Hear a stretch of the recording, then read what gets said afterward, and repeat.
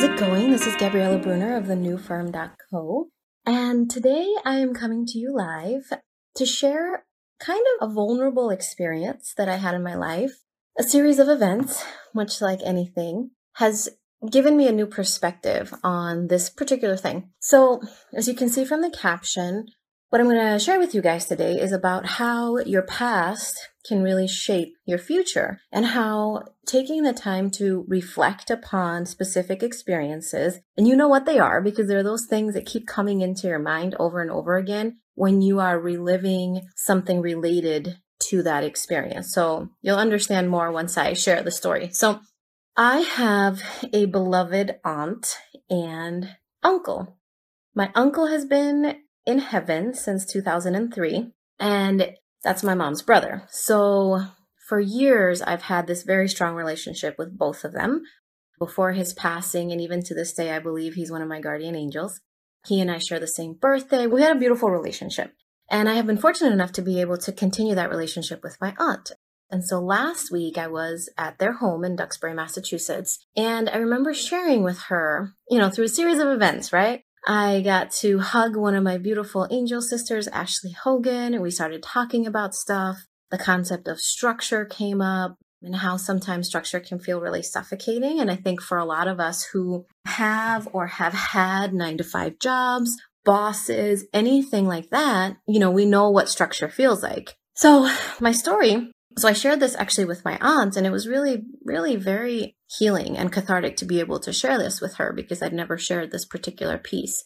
So as we were talking about structure, it started coming to me like a wave crashing over me that I have probably since around that time, 2003, so think about that, 14 years, I have been rebelling against the concept of structure. And here's why. At the time, I was about a year out of college. I was working the front desk at a beautiful hotel in Hallandale Beach, Florida. And my sister was also working at this hotel. And so for both of us to be off at the same time, it really didn't work because it was a small staff. There were maybe about 4 of us total. So when you can't always have half of your workforce gone at the same time. So I had last seen my uncle at my college graduation about a year before. And there was a weekend where my mom and my sister were going to drive up to their winter home in Stuart, Florida to visit with them. And I wanted to go as well, but I was scheduled to work and my sister was not. And I was told that I couldn't have the weekend off because, we need people here and you're one of the people and that's it. So my mom and my sister went. Probably not long after, I'm going to say less than a month for sure, maybe even just a couple of weeks, my uncle passed away from a massive heart attack. To say I was devastated is probably the most mild way of putting it. And as I have reflected on that experience multiple times over the last 14 years, I realized that any time that somebody told me no, and usually that somebody was an employer, that somebody told me, no, you can't go visit your family on such and such a day. And basically what they were telling me was our work demands require somebody to be here and that somebody is you. I really personalized the situation because I equated not seeing my uncle again with having to work. So you can see how that creates quite a theme that gets woven into any experience that you have related to structure, related to somebody saying you need to be here at this time, not be here at this time, blah, blah, blah, blah, blah. Really, if I'm honest with myself, prior to that time period, maybe not that the specific moment, but prior to that time period, so I think when I was younger, when I was in high school, elementary school, even in college to a certain extent, I actually thrived on structure. I loved knowing where I was going, knowing, have somebody help me shape my day. And then after that, it basically became, I started to think that if I gave everything on my schedule, that I would always be able to get what I needed, in this case, time off, when I wanted it.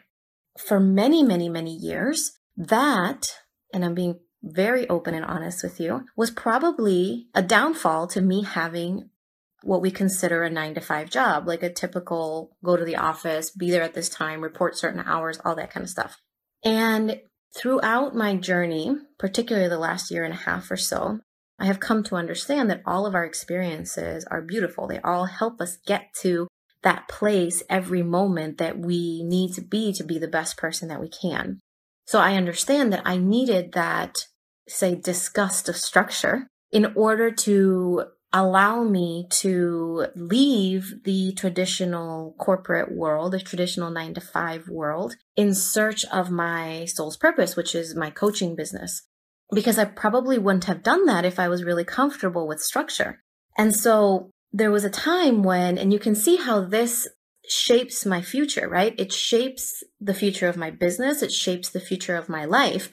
Because if I'm constantly rebelling against structure, my definition of structure, which in this case was being told by a boss that I couldn't take a couple of days off to visit my uncle, then you can see how I have taken that concept and basically said that all structure is bad.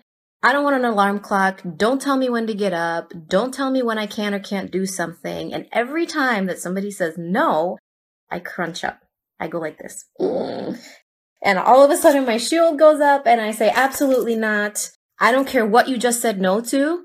You're wrong because, right? I'm going back to this wounded place of equating somebody telling me no, somebody imposing structure on me, imposing rules and all that kind of stuff on me as a very traumatic experience of not being able to hug my uncle before he passed. Obviously, hindsight is 2020. There's no way any of us could have known that that was going to happen.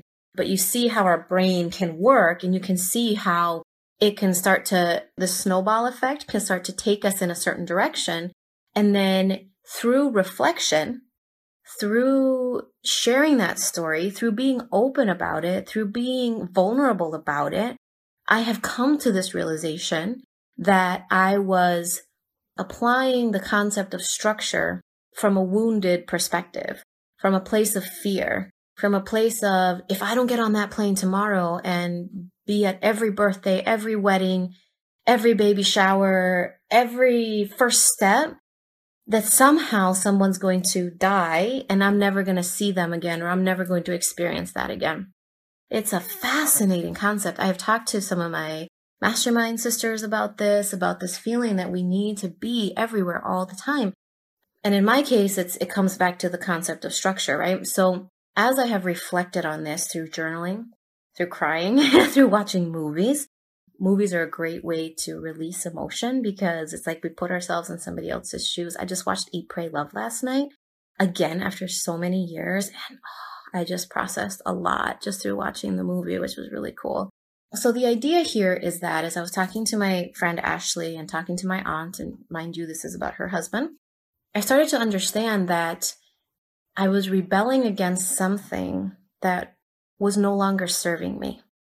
That if I could reframe the concept of structure and start to bring some love to that fear that I was feeling around this structure and not being able to see him and all that kind of stuff, that I started to look at structure in a different way. And I started to look at structure as something that's healing, that actually helps with freedom.